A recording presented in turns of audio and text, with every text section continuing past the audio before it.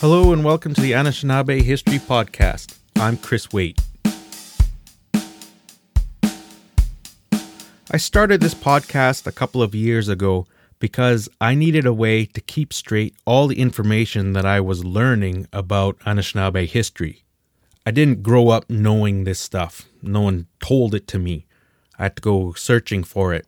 Different books, different websites, different people I've met would tell me bits and pieces of things, and I'd keep it cobbled together, try to make sense of it.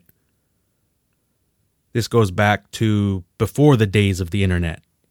My mom had Sacred Legends of the Sandy Lake Cree on her bookshelf, and I remember reading that and asking her questions from it, trying to get pronunciations out of the glossary, but having her correct me on some of the stuff, and never really answering my questions, being evasive, avoiding the subject area. I didn't realize until years later that there's reasons for that.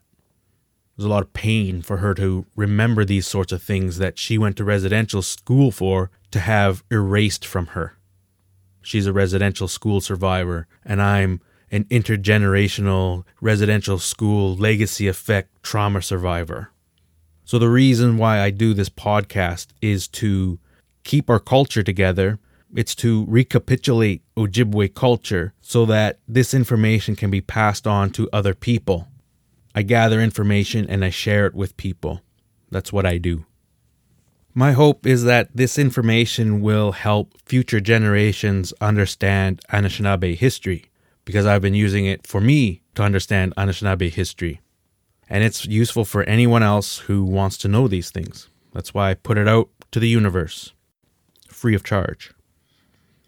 But there's a lot of information that I've put out there, and it's not all chronological. It doesn't always make sense. So in this episode, I want to try to tie up some of the threads that I've been putting out for the last couple of years and try to make sense of some of this information that relates to Anishinaabe history.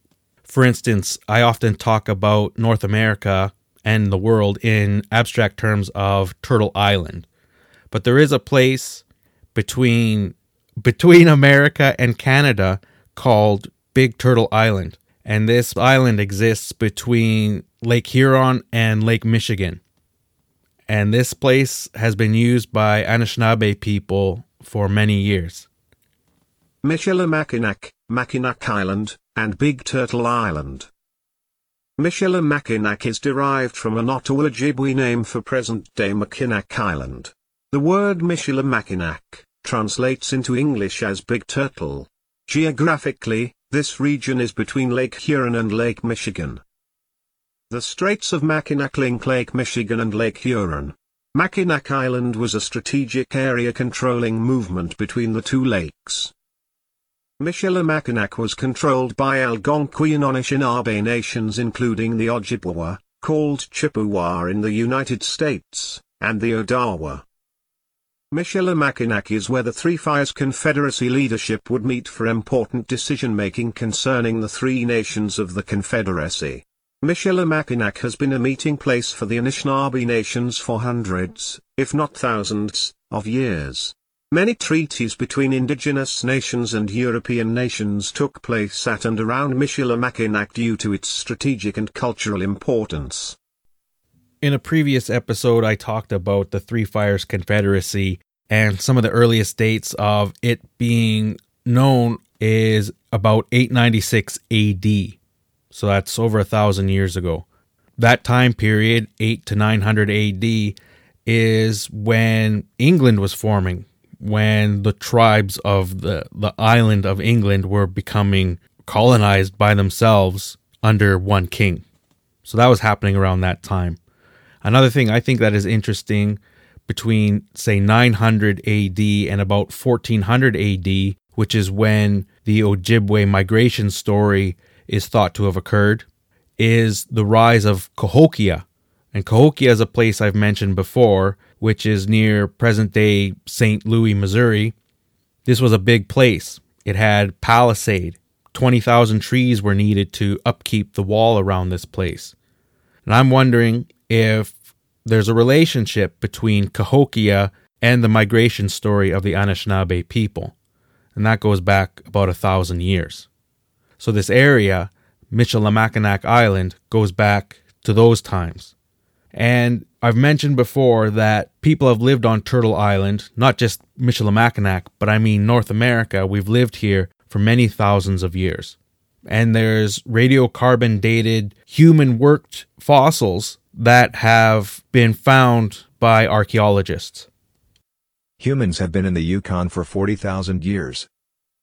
Old Crow Basin is important to know with regards to the human history of Turtle Island. Old Crow Basin is the largest of 4 interior lowland areas within the northern Yukon Territory. The others are Bluefish, Bell and Bonnet Plume. Long ago, these basins drained through rivers running to the Mackenzie Delta. During the Wisconsin period of the last ice age, a new outlet of meltwater runoff formed the ramparts of Porcupine River. This diverted the drainage of Old Crow, Bluefish and Bell basins westward into what is now Alaska. Many fossils have been found in this region. The fossils represent many animals such as mammoths, mastodons, giant beavers, ground sloths, camels, horses, giant bison, short-faced bears, American lions, and short-faced skunks. Some of the mammoth bones were broken in distinctive ways that indicates human butchery and tool production. Some of these prehistoric human-worked fossils have yielded radiocarbon dates between 25,000 and 40,000 years old. It's important for us to know that we've been on Turtle Island for upwards of 40,000 years because for many hundreds of years, colonial governments have been trying to take away the rights of indigenous people with regards to the land that the indigenous people live on. That's what these treaties have been.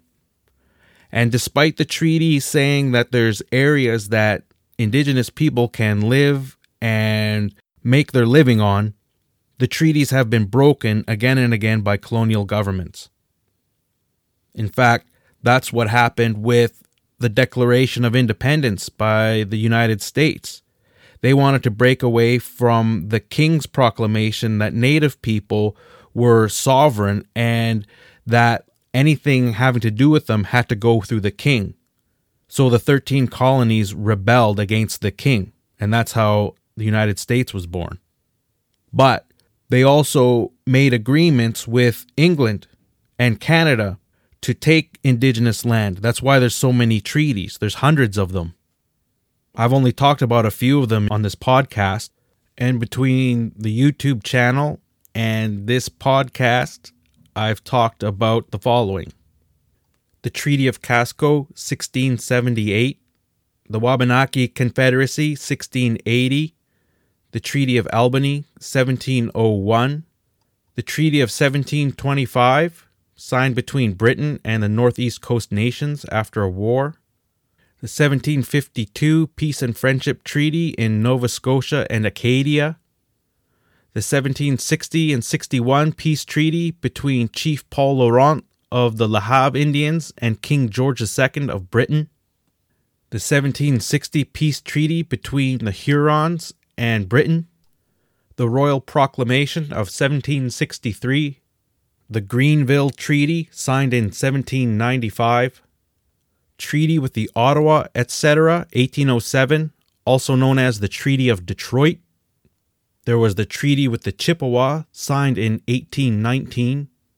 I did an episode on the Pine Tree Treaty, that was signed in 1837. Then there was the Treaty of 1846, that's the Oregon Treaty. A reading of the Robinson Superior Treaty of 1850 is also available on the podcast. I also have an episode available about the Fort Laramie Treaty, which was signed in 1851. From there we get into what I call the more modern treaties, which are the Canadian numbered treaties, and those started in the 1870s. Now these numbered treaties carried over into modern times, which includes Treaty Number 9, the Adhesion of 1930, which I'm a part of. So these treaties go back hundreds of years, and many of them are still recognized by the Canadian government, and on the south part of the Medicine Line are recognized by the American government. What's important to realize is the Anishinaabe people exist on both sides of the Great Lakes and both sides of the international border. that border was created through indigenous territory without the involvement of indigenous leadership. It was done as part of the balkanization of not only the Anishinaabe people, but other indigenous groups. So I've talked about a few treaties, and I've learned a lot, but that's still just scratching the surface. There are probably 400 treaties. That might just be in the States. And I know that with the Ojibwe people, there are at least 60 treaties signed. So I'm going to go through a lot of that information, and I will try to keep everybody up to date. Thanks for listening. That's all for today's episode. Stay tuned for more episodes in the future. I'm Chris Waite, and this has been the Anishinaabe History Podcast.